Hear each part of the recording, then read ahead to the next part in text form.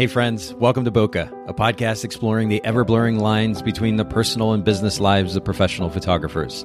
This is your host, Nathan Holritz, and I'm happy that you can join me today in connecting with photographers and entrepreneurs as we discuss photography, business, and, oh yeah, that sometimes messy thing that we call life. This podcast, it's brought to you by Photographers Edit, custom image editing for the wedding and portrait photographer. Just visit photographersedit.com.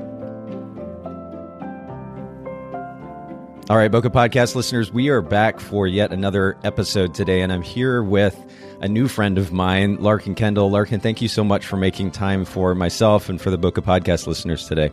Oh, yeah, Nathan, thank you so much. I'm honored to even be asked. Well, no, actually, I have to say, and hopefully this doesn't come off too cliche or otherwise, but it's truly, the honor is truly mine. I sent you an email, I think it was maybe Thursday or Friday probably, and just to touch base with you again before we did this interview. And I told you at the time that I was scrolling through your pictures, literally in tears as I had some emotional soundtrack music playing in the background or something. But your work is absolutely stunning. And I want to start off with that.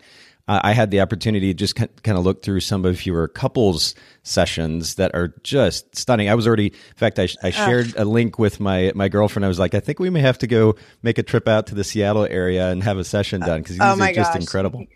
Yes, please. I think I'm in love with you now. Thank you so much. That's really the best reaction that you can ask for as a photographer, is that somebody's reacting emotionally to what you are putting in front of their eyes. So thank you so much. Well, there's a lot of conversation in the photo industry of an image capturing the individual, the subject, and who they are at the deepest level, or maybe this, in a similar sense, capturing the relationship between two people. But your images really do capture a raw element of interaction between these people, the couples in your sessions. And I have to share it with everybody. For those of you listening in, you've got to go to Larkin, L-A-U-R-K-E-N. And Larkin, am I pronouncing that correctly? Yes, it is. My mother spelled it horribly. It's spelled Larkin, or it's pronounced Larkin, L-A-R-K-I-N, but it's spelled like Lorcan. And what's funny is my sister's name is actually Lauren. So we have one letter difference and we're 18 months apart. It's basically a nightmare that I live every day. But my name is pronounced Larkin. So it's larkinkendall.com. Correct. So it's KENDALL.com. So LAURKENKENDALL.com. And of course, we'll link to this in the show notes at bokehpodcast.com. And also make sure you check out Larkin's work on Instagram, same place, Larkin Kendall. We'll also link to that in the show notes. But again, major props to you for your work. I was truly inspired. And again, I'm not altogether joking that I may be out there in Seattle. I actually have family that lives out that direction. We may have to come out there for a session at some point. Yes, holler at me. I would love to. I really, I feel that I don't get to shoot a lot of anymore since I've taken the deep dive into the wedding industry. When I do couples work, it's fewer and farther between these days that I get to sit down with a couple and spend a few hours just kind of exploring who they are, screwing around, taking some photos, experimenting. Yeah. I play a lot off the people that I'm around. So it's also part of what I do is being able to read people. That really helps me kind of tune in on what is different from couple to couple. So I love getting to do that. And I feel like I don't get to do it enough. So holla at me. I absolutely will. But now you have me curious because you said something that struck a chord with me that resonates with me. And that is that you said you play off other people that you're around, in this case, particularly couples. I find that I do the same thing. I think a lot of human beings just tend to do that. We play off the energy of other people. But how do you overcome that in some cases where, say, maybe you're connecting with a client who doesn't have the best energy in the world, and you know that you want to carry yourself in a way, but you also know that you play into the energy of other people. How do you overcome that? I think what's super important is, first of all, I spend probably the first 20 minutes just trying to figure out what kind of people I'm working with. And I normally, 99% of the time I nail it within that first 20-minute window. And then there are people though that you will find like this. There was a couple weekends ago that I had a couple totally different from the couples that I'm used to shooting. They did not react to a lot of the things that usually work to get, above all things, I strive to get a true emotional reaction. Yeah. Whereas, the photo shoot is a manufactured experience inherently. I try to make sure that I'm not telling people to laugh or to cry, or I like to create an environment and direct them into a situation where everything is actually occurring that's on their faces. So I had a situation where it just wasn't working with some of these people, a couple of these people that I was working with. And I was just like, you know what? It's kind of time to do it their way. And sometimes that's what it takes. I need to be able to, it was hard for me, but I stepped out of my comfort zone. I struggled trying to direct in a new way. These were people that were not high energy. They really needed me to be more calm, and I'm extremely ADD as well. So it's like I bounce all over the place. Yeah. So it needed a new element from me. It was very challenging. It was great. It was a good experience. But in those times, I like to play around. When I see that something's not working, I kind of will switch gears. Some people need you to be high energy, and they're not going to be the intense, intimate, desperate looking photos. They're going to be the fun, playful, because that's where their comfort zone is. And then some people need you to just talk softly or not talk at all. And whisper and, help them move a little bit different than they normally do, but also stay within, calm and quiet. And so it's all challenging across the board, but you have to be willing to step out and make an ass of yourself to accomplish a true depiction of what everybody's like. But you are describing here a scenario which I think is not discussed enough, which is the significance of empathy for the environment that you're in. I mean, this is true on a personal level, just day to day in the way that we interact with people. I'm amazed at times at the lack of intuition and empathy that people have in the way that they engage in an environment. And the statement that you hear a lot of times is, well, this is just who I am.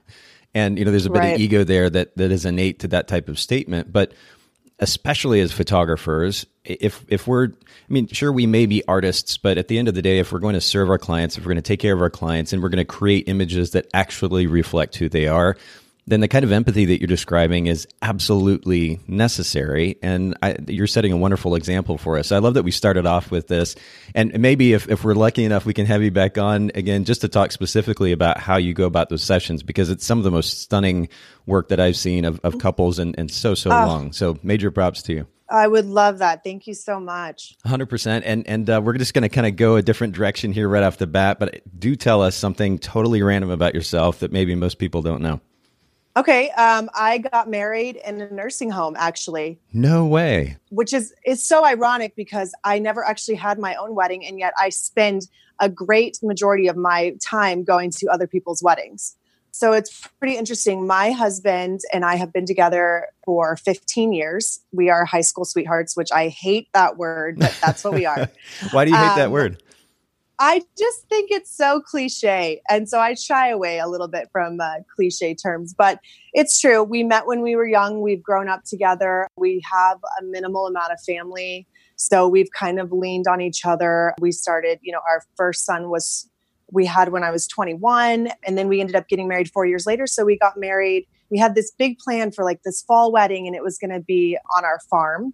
And then his grandpa, who was the light of his life, like a father to him and also really close to me, got very sick. And he went from, fixing his roof to being in a hospice home center in a matter of months. So we just scrapped everything and we stood in front of him and we said, I do. And Our little guy stood beside us.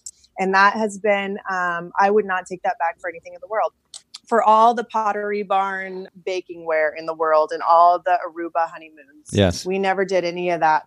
And so I really have a clear understanding of what's important when I'm at a wedding. I think because that experience shaped a lot of who I am and how I view what I do. Wow. Do you have any pictures from that day? I do. Well, this is the funny part is I was getting my hair done for my wedding that day. And one of the assistants who was the hair washer was like, oh, I take photos. And I realized, oh my goodness, I don't have a photographer. So I paid her $30 to come take some photos of me getting married. And that's what I have. I have a bunch of low quality JPEGs, but I have that most important photo of Cody's grandpa there looking on and our little guy right next to us. And we're just in the tiny chapel of the hospice center. Wow. What a stunning story. That's incredible. And I can, again, very much relate to what you're saying. All the kind of hoopla, if you will, that we see as wedding photographers these days around weddings and everything that goes into them, while they can certainly lend themselves to beautiful pictures, at the end of the day, we're talking about a connection between two people and maybe their close friends or family with them, and the representation that they bring to that picture, literally and figuratively. And I think that is what's most beautiful. And I love how you describe that. I'd love to see that picture at some point. I think that sounds amazing. Absolutely. I'll send it to you. You mentioned living on a farm, though, too. And this is something else kind of random and unusual, and I think really, really cool that you guys actually live on a wheat farm. Tell us a little bit about that. Yes. So we live on a centennial wheat farm. My husband is 5th generation, which means my sons are 6th generation. I have 3 sons. My living room, where it is right now, a few feet away from me, is where our original homestead stood in the 1880s. And I have an actual photograph of the original family standing in front of the house. My tree that's now massive in my front yard, our maple tree, is very tiny. And we really get a clear picture of the passage of time. Legacy is a big deal for us. The dirt that we work is the dirt that we know where our family comes from. Wow. And it's right here. Everything's right here on this ground. And so I always say, for my husband, for my boys, for me now, the dirt of this farm, that's our blood. It runs in our veins. It's everything to us. And it also, it's a thankless job that my husband does. Yeah. It really is. It's hard work. He's in the sun. He, works really long hours. He's working on heavy machinery that nobody wants. It's a job nobody wants, but it also affords us a lifestyle that nobody has anymore. And what is that lifestyle? What does that look like? It looks like little boys, just butt naked little boys rolling in a big mud pit. My kids we have 1,300 acres. We're dryland wheat farmers. Wow. My kids just run wild. We're barefoot outside all the time. I don't worry about strangers. We just have fresh air and freedom. And I think it's just something that's fleeting this day and age. Oh, 100%. That sounds just idyllic. That's incredible. Do you find that if you have the opportunity to spend time with your husband, I know that his work schedule has to be crazy, probably early morning light to late evening sometimes, but yes. How do you like to spend time together? Is it just in the quiet at home, or do you like to get out, or can you in that area that you're in? Well, that's what's an interesting fact too, is we actually live, my son's school is 30 miles away. So we drive our kid 30 minutes one way to school every day. The nearest Walmart is a little over an hour away. We live a quiet kind of a life. It doesn't allow, the good thing about it is if I'm craving, a cheeseburger, I can't have it. So that's a good upside of living so far away from the town. But so we don't get out a whole lot because it is like, it's going to be a 5-hour thing to go see a movie. Wow. So what we like to do is a lot of the work that we do on the farm, especially during the summer, you said about my husband working long hours, our seasons actually align so that his high season is mine as well. So it's frantic in the summer. He's doing harvest and I'm traveling for weddings. So what we kind of do is when we can, we work together. I'll come home from a wedding on, like a Saturday in September or Sunday in September, jump in the truck on Monday, drive truck for my husband while he's cutting the wheat. We'll load the boys up, a box full of Otter Pops. And we do as many things together within our work life and our farm as we can. But then, we curl up at night and just spend an hour watching TV together. We make sure that we're all seated at the table for dinner. Just the little things that we can do. Yep. No, I love that picture though. And again, I mean, we were talking about the idea of what's most important. And not only is that applicable certainly to a wedding ceremony, but even day-to-day life too. And I love that. I'm very much a minimalist. And I think at the end of the day, less stuff gets in the way of my relationships with the significant people around me, the better. And that seems like you guys live that life too. That's really, really cool.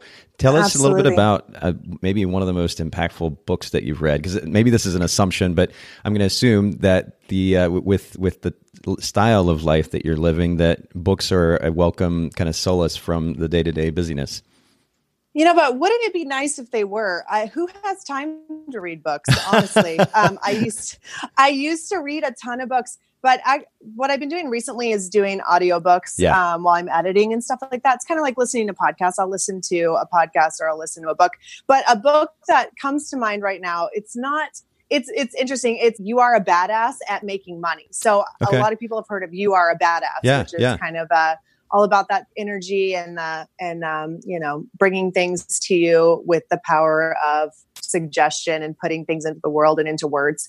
This is kind of the same concept, but it kind of breaks down these ideas that we have that the want of money is negative, because I think a lot of ways money is, it kind of paints for you a picture where money is actually only energy as well. And money allows you to be more charitable. It allows you to go experience the world, have things you otherwise wouldn't have. It allows you to be the freest and most glorious sort of version of yourself, and to create and to do things for the people that you love in a way that you couldn't do. So I love that. And it kind of changed my concept of money and how I thought of money. So instead of having this negative idea of money being, horrible and not having enough of it, and I'm always fighting for it, I kind of am just like, you know what, it's going to come to me because I know that it's good and I want to do good things with it. And so it's been impactful in that way. Well, kind of like we talk about here on the podcast, the idea of structuring, creating an efficient workflow so that we can actually have a life at the end of the day or the end of the week as photography business owners, kind of like that's not mutually exclusive from also being an artist. I think you can also intelligently and proactively make a good living while still being an artist. The idea that those two things can't coincide, I think, is absolutely a misnomer. And I love that you're learning that too. Absolutely. And there's a part of that too where, I've heard it said we have a little artist on one shoulder and a little businessman on one shoulder. And the artist is truly, if you let the artist take over, then it becomes a game of ego. So you kind of have to find a good balance between being a business and being an artist to where you're not leaning too far to either side.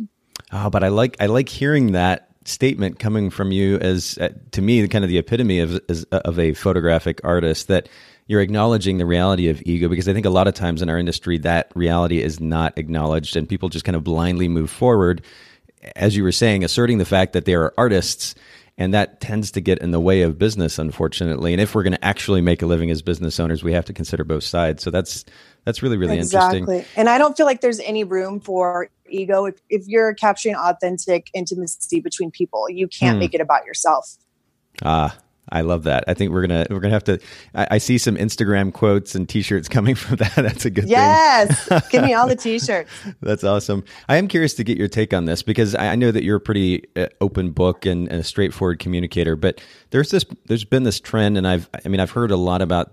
You are a badass. You're a badass at making money. This was something that I think maybe even another guest on the podcast brought up. There are a series of books from Brene Brown that all seem to be addressing insecurities that we have as human beings, maybe as artists as well.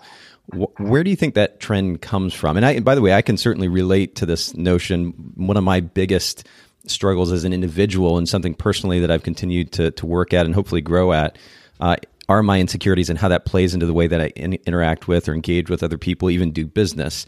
But why do you think that that's such a trend these days? I think that we are, as a human, at this point in time, as a human species, we are taking on more information than at any previous point. With the internet and social media, your brain is being overloaded all day long with images from other people, with what other people are doing, how they're living life, where they're getting to go. What you're perceiving as success versus what you're putting out is what your failures are, what you feel your failures are.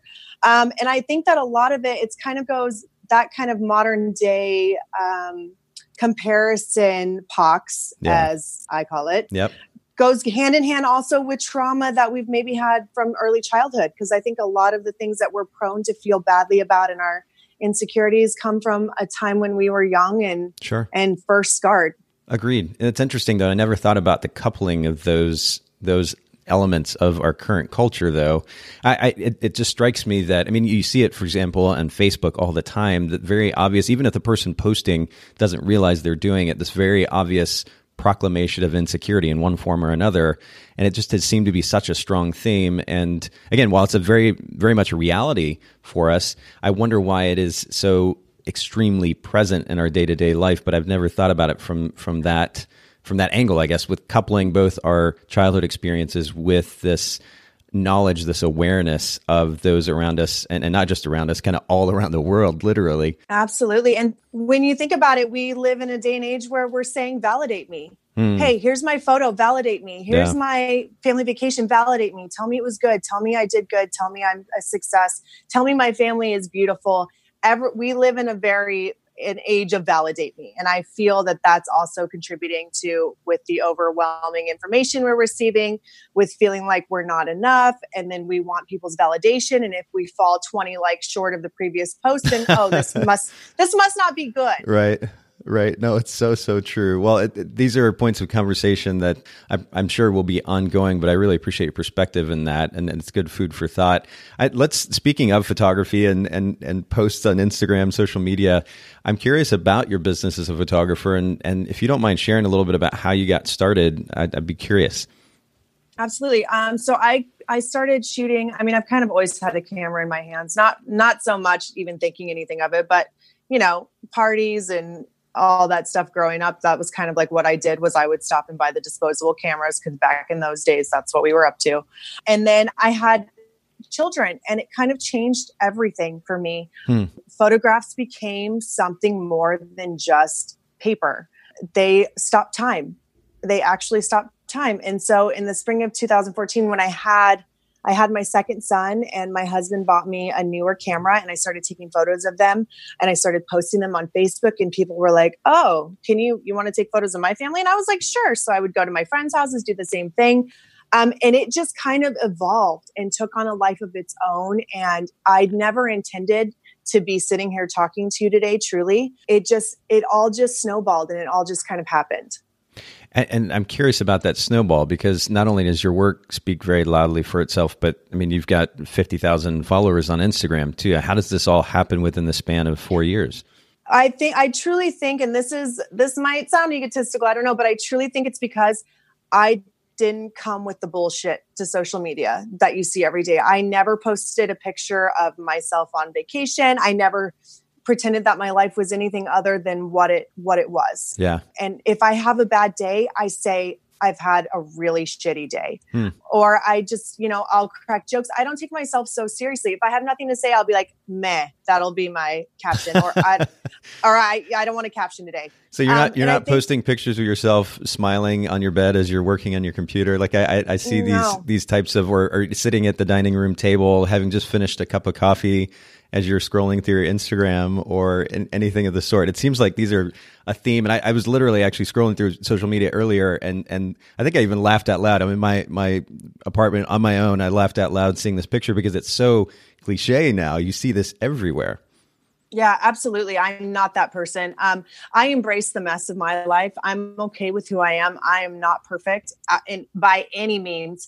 And I just want to normalize a regular, messy, crazy, scared life that we're all living. I want to make that okay to show that because I think we would all have so much less insecurity if we were honest about who we are.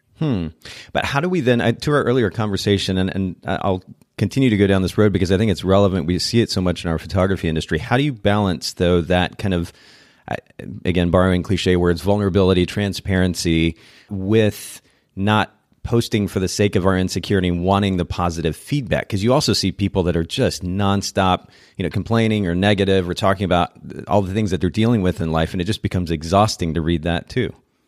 It's intuition. It's knowing the things that you have to know what annoys you. So I know if I see someone complaining all the time, I don't want to deal with that. If I see I look at the accounts that I follow and that I like to look at, and they're just people that are living their everyday lives.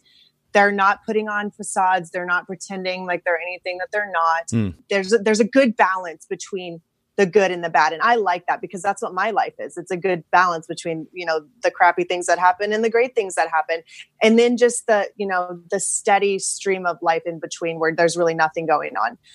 But just posting to Instagram, you are saying validate me. I'm saying validate me. I'm saying, tell me that I'm okay, that I'm doing okay, that it's okay to feel this way. Yeah. I don't pretend like I'm not. I'm playing the game like everyone else, but I just don't take it as seriously, I think, because I have children and I just feel like that kind of changes the way that you view the world when you have something walking around outside of your body that has, your whole heart and I know what's important to me and it's them. It's not, I try not to let the little things bug me, like whether I'm getting the, my favorite photo that I love so much is getting the attention that I think it deserves. Yeah, I think you have a pretty balanced perspective in that regard. Talk to us about the brand position of your business, because this is a tough one. I mean, you're in a relatively large, I know that you're away from the hustle and bustle of day-to-day town or city life, but the Seattle area wedding market is a pretty large one. How do you set yourself apart from photographers in that market? What is your business's brand position? What's interesting is I'm just kind of working on my new, kind of putting it into words, but in Seattle, the area has this overall motif of adventure. I'm here for the adventurous and, the crazy people who want to go hike to the top of a mountain and have their dress blow. I'm not like that. I'm what I call a roadside photographer. Like, I don't want to go hiking for 9 miles uphill and sweat. And I like to work out in my own time. I don't want to do that when I'm working. I'm not a hiker. I'm not somebody that enjoys. I went to Iceland, for instance, and I didn't like it because I didn't care to go look at a waterfall for 2 hours. That's just not who I am. So my photography brand position is I'm Larkin, and I'm here for the imperfect and in love, because I am imperfect and in love. Oh, no, absolutely. Well, and we're going to actually talk a little bit more about your family life here in just a little bit. But did you actually say on your website somewhere you actually said these words, I am not for the adventurous couple? Yes.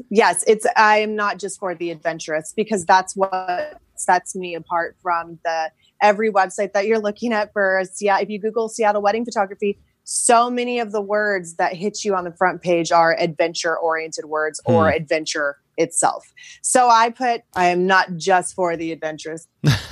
Well, I think this is a good reminder of a really powerful idea for us as business owners, and that is see what the market is doing and go the opposite direction. Because there are a lot of opportunities when it comes to creating a brand position. There's a tendency. I mean, you see this even, and I mean, as the owner of an editing company, that conversation that I have or hear quite a bit revolves around the idea of style. And photographers talk about their style, and yet at the end of the day, many, if not most, are simply kind of imitating a style that they saw somewhere else, which means that probably hundreds or even thousands of photographers are doing the same thing. There's this tendency that we have to kind of move in the direction that a person or a group of people are going. But as a business owner, if you want to create a brand position, something that's going to actually stand out, you need to go the other direction. And so exactly. I think this is a great reminder of that very idea, and I appreciate you sharing that with us. Talk to us about gear a little bit. You mentioned the camera that you got from your husband back in 2014. What was that camera, and then what have you kind of evolved to these days? Well, that was a Canon Rebel. I no longer shoot Canon. I shoot Nikon. Okay. So Team Nikon. For sure. Team Nikon. Yeah, absolutely.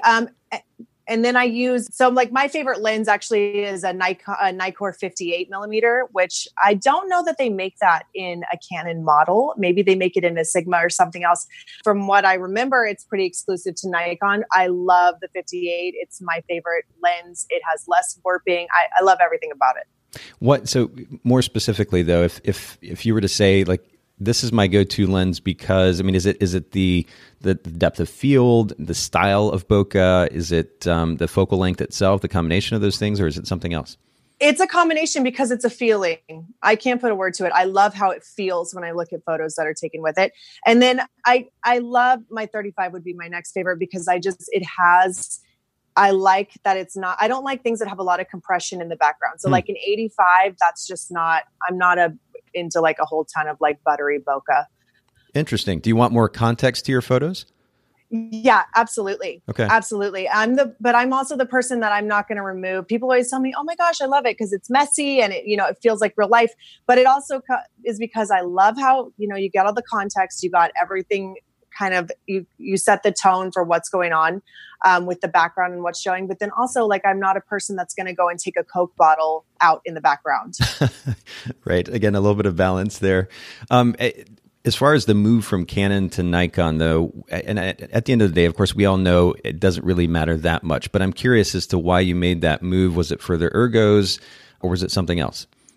It was something else that's not even that cool. I actually I have an idol. We all have an idol in our, in whatever we do. Yeah. My idol's name is Brooke Johnson. Okay. She's a photographer. Her business name is Blush by B, if you want to look her up online.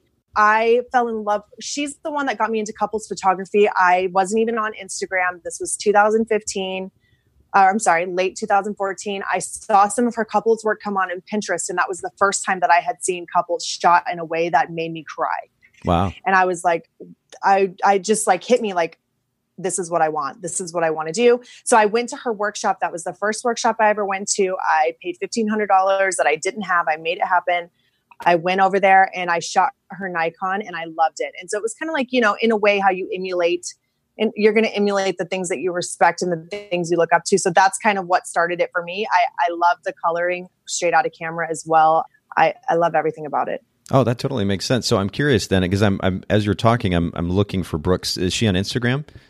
She's on Instagram. Her Instagram is at Braille, like Brille, and then Gold, GOLD. Oh, perfect. Oh, and she was the one that did the portrait of you there on your property, right? She did all of my family photos. That was our first family photos on the farm. I haven't gotten them back yet. I'm going to blow up the internet with them when I do. But she came and told our story in the way that I wanted it to be told. And I am so excited to get all those photos back. Those are coming soon. Wow. Okay. I'm so following her. And of course, for those of you listening, and again, it's BRAILLE Gold, Braille Gold for Brooke Davis. And we'll link to her in the show notes as well. But I appreciate you sharing that. Let's move in a different direction, though. You've talked about your family quite a bit, and it's obviously a priority. But I wanted to get into today this idea of balancing family life and business life. And this is something that, you've got quite the interesting and unique life as it is. And I'm curious how you're making that happen. But on your site, it says, above all things, I am mom. I have birthed 3 boys in the last 9 years, and they are the reason my heart beats. I think it's fascinating how we define ourselves as individuals through our profession, a personal mission, through art, through relationships. And so I'm curious, what is it that makes motherhood your life, your energy? Why does it drive you the way that it does? I think that, well, first of all, I would never even be truly in love with photography. It wasn't for my children. They made things feel more important after they came into existence. So that's, just the basic. I really think that they make me want to be a better version of myself. So they created this drive. I didn't have this drive to do something, significant with my life or feel accomplished or feel successful until I had them. And that's the truth of it. I want to be successful. I do everything that I do for them and because of them, because I want to give them a better life than I had growing up. Again, it goes back to things that happened in early childhood. Sure. The scars of that, the experience of that. So we always tend to do the opposite of our parents while also like ending up like them in a way. It's funny. Yeah. So it's like, you can't control it. It's very primal. So that's how I view my motherhood. I just don't think that I could feel as deeply for other people, and really recognize and have that like intuition and bring that emotion out of other people without understanding it in myself and what drives it out of myself. And they gave me that. And if I'm not digging too deep here, I'm curious what made that shift. What was the shift in perspective? What did it look like before they came along? And then how did that shift after? Oh, I was horribly selfish before my children came along, which is kind of ironic because people tend to think, I notice this trend right now, not a trend, but like this kind of pattern in my life with my husband. He takes care of my children when I'm gone. It's so important to have, I don't know how I would do it without him, but he gets these comments a lot. And it's mostly from other women who are like, oh, I can't believe that you let her do that. And, it's kind of like judgment coming off of them toward me for what I do as being, it's perceived that I'm being selfish. But what I'm doing is creating a business, creating a safety net for my family, finding identity for myself so that I can be a better mother, so that I'm not at home resenting my children. Because on some level, I feel that women are humans too. We're mothers, yes, and that is first and foremost what I am. But if I'm not self-fulfilled, then I am not happy, and how can I raise my children and be there for them to the fullest extent of my potential if I'm unhappy with myself? So I travel, yes. People think it's glamorous. It's not. It's exhausting. I travel. I'm away from my kids all the time. But I bring them with me. I FaceTime them if I'm on a beach. I FaceTime them if I'm, in Iceland. I FaceTime them from my hotel room when I'm crying and I miss them. So, mom is not a word that means I need to be standing in the kitchen or I need to be doing laundry or I need to be home when the kids get home from school. and sacrificing all the things I want in life. Mom does not have to be martyrdom. It can be everything. And I'm a better mom because of the things that I do. I like that. You're speaking to the significance of independence, and this plays a really important role, I think. At least this is what I've learned in the last few years in romantic relationships too. But even when it comes to relationships with our kids, if you are able to exhibit and actually live an independent life to the extent that is healthy when you have a family, then I think that can also even encourage that in them, so that they don't become simply codependent, that they learn the significance of independence. And yet I love the fact that you also balance that with sharing with them proactively as you travel, and including them in that. And I'm sure that that's exciting for them, and that they get to connect with you that way, and you can tell them the stories and the experiences, the adventures that you had. I think that's a really wonderful balance too. But that the idea that we have to follow what ultimately is a construct, this is how life should be, or this is what motherhood or fatherhood should look like, is hilarious. With my former partner, the comment that I always got, because I was, and still am, obviously, an active parent. I have a 16 and 13-year-old, but particularly when they were younger, if my ex was on the road shooting or doing a workshop or otherwise, the comments that I got of total surprise that I would be, quote, at home with my kids, or babysitting the kids. I've even heard that word being used, which is hilarious. It was amazing. And so this idea that we have to follow the typical construct of wherever our culture is at the time is very short-sighted, narrow-minded, I think. And I love that you're exploring a different avenue here, but doing so in a healthy and what seems like a balanced way. I'm curious, I know that you're traveling a lot, and we're going to talk a little bit about how you manage that travel, simultaneously have a home life here in just a second. But what does the day-to-day look like? How do you fit it all into one day? I mean, that you have the parenting and you have the photography business and the farm as well. What does the day in the life look like for you? And truly, Nathan, I just do it. I know the things that I need to get done from day to day. I usually have 2 or 3 things that if I don't get them done, I just feel deflated at the end of the day. I feel like I wasn't successful. I get up in the morning around 6 a.m. We have an old shed in the back that we turned into a home gym. So I go back there, and that's my self-care. That's me setting the tone for the day. That's me knowing that as the hours drag on, I'm not going to want to do it because I'm going to get wrapped up in work, or, who knows what can happen when you have 3 kids. Your day doesn't ever go as it's supposed to go. So I like to control the things I can control. I like to say, hey, I'm going to get my workout done at this time in the morning because that's my self-care. That makes me feel sane, and that makes me want to not set my house on fire if I sweat for a little bit each day. And then I say, okay, and then between the hours of 10 and 4, I'm working. I'm available to my clients. I'm getting my website. I'm currently redoing my website. So I'm going to get, all the copy done for my new website, or I'm going to edit this wedding. And it's also part of my life is outsourcing. I outsource my editing. I edit, 100 to 200 images of each wedding, and then I send them all out. And I had to do that this year because it just, with the volume of weddings that I was taking, it was eating my life alive. My husband was starting to get upset because I was a slave to my computer. I was on it all night, all day. Yeah. It wasn't a practical or sustainable lifestyle for the health of my family and for the health of my business. So I really learned this year boundaries for myself. So I have that schedule that I do. So I work on Monday, Tuesday, and Thursday, and I can do, I can change it if I need to, as I have to be flexible because I am a mother. And I stop for an hour for lunch, play with my kids. And they also sit around me. My children are all around me all day. I don't shut them out of my life. They know what I'm doing. They ask questions about my photos. My little one, Bowie, he's 2. He often sits on my lap and colors while I edit.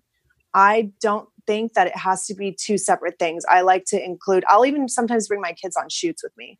I shot a couple engagement sessions last year with Bowie on my back in a baby backpack. My couples loved it. It just shows that I'm a living human being and I can do more than one thing at a time. So, but I do have to set myself that schedule. I do have to say, these are the things. And for me, it's not necessarily hourly. I do like to stay, say between 10 and 5, I'm going to work, or 10 and 4. Yeah. But I do like to have those 3 things that I want to do every day. And I have the Swipes app, which I'm addicted to because it's just the satisfaction of swiping and hearing the little ping, which means I've completed a task. I'm an instant gratification person, apparently. So I like to have just those three things set. And then I also like to feel at the end of the day like I was available to my children too, because that was something that for a few months there I lost, and I was crying myself to sleep at night because I have mom guilt is a thing, parental guilt is a thing. And I feel it not only because of, how much I'm gone. I don't want to be stuck to my computer when I'm home. My husband once said to me, it feels like you're not even home when you're home right now. Mm-hmm. And that was a wake up call for me, because I was like, I'm not even present for them. And so I try to be present for my business and present for my children and find a good balance for that. I think I've really hit a stride right now with that. Well, first of all, I have a lot of respect for you guys being willing to have that conversation too, because those kinds of conversations can lead to a lot of conflict between romantic partners at times. And the fact that he was able to come to you, be that direct, and you're like, you know what? Yeah, actually, you're right. And you made a change. I just have a lot of respect for that. So props to you for that. You talked about Monday, Tuesday, Thursday. Is there a particular reason why you chose those days? Yes, because Wednesday is a half day and Friday is the only day that I have of the weekend with my children, because Saturday I'm typically shooting a wedding. Okay. That makes sense. And then I like the idea of 3 MITs. And by the way, Swipes is a task management app for those of you listening in, and we'll make sure to link to that in the show notes as well. But focusing on 3 big things that ideally move your business forward in some form or fashion in a day, I think is a absolutely wonderful way to go about running a business. And this is something that we've talked about before in the podcast. I love that you're living that out. And also the idea of having a schedule, but that you're not simultaneously micromanaging your day, breaking it down hour by hour. If you have a segment of time that you're working, it still gives you a sense of freedom and flexibility as a business owner, but you also have some structure there innate to the way that you're running your business. And I think that's really great too. Absolutely. And like I said, I have severe ADD, so it's very hard my friend Catalina taught me this trick where you take a big rubber band and you stretch it across the center of your phone. And I'll do that while I'm working. So it's a little psychological trick, a mind game that you play with yourself, if you will. So when you reach for your phone, you feel that rubber band and you're supposed to be working and you're like, oh, nope. Because otherwise I would find myself just wake up and I'm suddenly scrolling Pinterest for, keto recipes. So that's another just little thing that I do. I'm not a person that does well with a strict schedule. So it just works better for someone like me to have, I'm going to get these things done instead of saying I'm going to do this at this time and this at this time. I like that. And it's simple and it's manageable. And again, you're not kind of micromanaging your life where you feel just absolutely crushed, your freedom crushed in the process. So I think that's a great balance. Absolutely. Are there certain principles that are driving some of those choices about how you're structuring your day-to-day that you can share with our listeners? Because I think you had mentioned to me via email a little while back that you travel 4 weekends a month. I mean, you've got a heavy travel schedule and, again, busy schedule at home, just running the business and, of course, wanting to be present for your family as well. What are the principles that drive your ability to kind of balance both of those things? First of all, self-care is the most important. The term self-care is so, it's such a kitschy kind of thing right now, but it is so true. You have to find the things that are going to make you feel like a human so that you can push yourself, your body, your mind to the limit. Yeah. Because I have to be everything for everyone. It's kind of the thing is when you're a parent, you have to be everything for your children and everything for your business and the clients that need you as well. At all hours of the day, somebody needs something from me. So having that self-care and taking that time to do the things that I need to do to be a functioning, present and not angry, resentful adult is very important. And that goes along with the next thing, which is just knowing when enough is enough. Knowing what my limits are. And I learned that. I took 9 weddings in August and I was gone. I was home for, I think, 8 days of the entire month. And that was a big learning experience for me because while I loved every single couple, kind of this thing that's happened with how I've branded myself, which is just branding who I am, has brought these amazing people to me. So I don't have any people that I don't feel like I shouldn't be working with, which is perfect. But I took too many of those wonderful people in August and I just drove myself crazy. And it was like, I was crying, I wasn't sleeping. So making sure that I know, knowing what your limit is and how far you can push yourself before you break. And is there a particular, for you in a year, for example, do you, at this point, are you able to clearly establish, I only need to take on X amount of weddings? Is that kind of what that limit would look like? I don't put myself in a box, but I'm not going to shoot. The thing I have learned is I'm not going to shoot more than 5 weddings a month. Okay. I just cannot do that and still be the mom that I want to be. Sure. That totally makes sense. Okay. So self-care. And by the way, I actually have a follow-up question on the self-care point too. You were talking about working out early in the morning, 6 a.m. A lot of people kind of cringe at that idea. I'm definitely in agreement with you. The idea of starting the day with the workout, because there's a high likelihood it doesn't get done otherwise. But do you find, like, for example, this morning, and I'm adjusting my workouts this week just a little bit and actually extending them. I usually do a 20-minute high-intensity interval session on an elliptical machine, and then I'm doing a combination of calisthenics and deadlifts and so forth. But I'm extending my workouts this week, knowing that I tend to get a bit of a or what I've experienced today anyway, in particular, was this buzz that I get from going for an extended period of time. This is something that's talked about in the running and probably cycling world and so forth as well, the so-called runner's high. But do you find that you actually gain energy? Because a lot of people, probably the idea of working out exhausts them to begin with, and they're just going to jump to the coffee for energy. But do you actually find that it gives you not only physical energy, but a mental clarity as well? Oh, absolutely. It gets me high. That's exactly what workout is for me. I I need to have it. It's my drug. I'm addicted to the feeling of it. I'm not addicted, like the growth in your body and the changes and being faster and all that stuff. That's all great. But I'm addicted to the way that it makes me feel throughout the entire day. Yeah. I get more done on a weekday that I do my self-care than I do if I were to skip my workout. I would be lethargic by 2 p.m. I would be feeling like shit. Yeah. I would not be focused when I'm working. The workout sets the tone for the entire day for me. I love that. And, it's a tough hump to get over for people who aren't used to working out, especially early in the morning. I know that everyone kind of has their own preferred schedule, but I would encourage those of you listening in, if just know that on the other end of maybe a little hard work up front is not only potentially looking better, but also feeling better, and more specifically having an energy and I mean, even a mental clarity. My mind was just kind of firing like crazy this morning. I'm sitting on absolutely it was actually a stationary bike at the time, and this idea pops in, and I jump to that thing and deal with this and answer this client, and it was kind of fun. I don't normally work during a workout session, but my mind was just going to town, and it was a cool experience to have and a good reminder too. So I love that you shared that. But you started with self-care, and then you said knowing when enough is enough, creating some boundaries. That's important. What's another principle? Just making sure that you have built a good support system around yourself. For instance, I don't have, I am lucky enough to have a partner that I live my life with. I know some people that are like single moms that which I applaud a single mother who is doing, having their own business. That is incredible. You are the strongest among us. But having a good support system and making sure that you're also valuing your support system is so important, because my husband, I would never want him to feel like he's taken for granted. I recognize and he wouldn't want the credit. He always says, he always says the same thing that you said earlier about babysitting the children. He's like, these are my children. Yeah.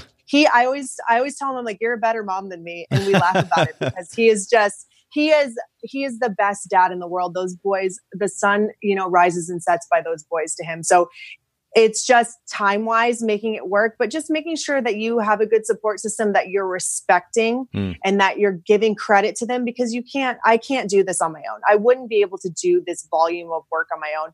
My husband he is everything. He is the backbone of my business. He inspires a lot of my work, and he also encourages me and keeps me moving forward. So I would just say making sure that you're respecting the support that you have in your life. Yeah, that's a big deal too. I mean, just simple expression of appreciation goes a long, long way. And it certainly holds true with our significant others, but then also if we have friends or family. I mean, this is something that I have to take advantage of from time to time as a single dad, that, where I'm saying to my kids, hey, can you ask your friends if you can stay with them this weekend while I'm traveling or doing this thing or that thing? And making sure that you actually take the time to show some appreciation, even if it's just a simple conversation, I think is so important. I mean, it may even seem obvious, but we need to do it, because I think it can be easy to overlook sometimes. Anything else that you want to add to this conversation as we finish up here? Heck yeah. You need to stop and play in your life. I love it. Stop and play. Feel your heartbeats. Be aware of time passing. We just are not anymore. It feels like everybody's zombies walking around thinking that, not really feeling their life, not really feeling that they'll never get that last minute back. I feel that every day. I force myself to be aware of the passage of time and saying, you know what? I don't want to work today. Forget it. I want to go play with my kids in the front yard. And then that's okay. Yeah, do something that makes you feel alive. I've been reminded of this as of late. And of course, everybody's going to have their own taste of excitement and adventure and what that actually looks like to them. But I had the chance just recently to go to yet another track day on a motorcycle. And I'm getting to do 160 miles an hour down the straight and then go into a turn where I'm, almost leaned over and my knee touching the ground. And racing around. I mean, these are the kinds of, and this is just my personal exhilaration, but yes, to your point, Larkin, I think the idea that we actually engage in something consistently, not just once off every 2 or 3 months, but something that makes us feel alive, whether it's the simple things or it's a racetrack. I think that's a great reminder. I don't want your mother to know that you're doing that. I don't share too many pictures with her, so. Good. I'm thinking I was just thinking, if my sons do that, I don't want to know. Don't tell me. Well, this has been, I really have appreciated this conversation. I appreciate your candid, just sharing of your personal experience, what you've learned, certainly from your photography business, but also just in life in general. And I absolutely love your work. And I'm going to make sure that I recommend everybody listening in that you go check out Larkin's work. Again, just go to Larkin Kendall, LAURKENKENDALL.com. And then same thing on Instagram, Larkin Kendall. And we'll link to those in the show notes. If you just go to Bokeh, BOKEH podcast.com, and Haley puts together really wonderful show notes there. You're going to want to check those out. But Larkin, thank you so much for making time to share with us today. And this has just been really, really lovely. Thank you. The pleasure's mine. I appreciate it. Thanks so much for listening to the Bokeh Podcast today.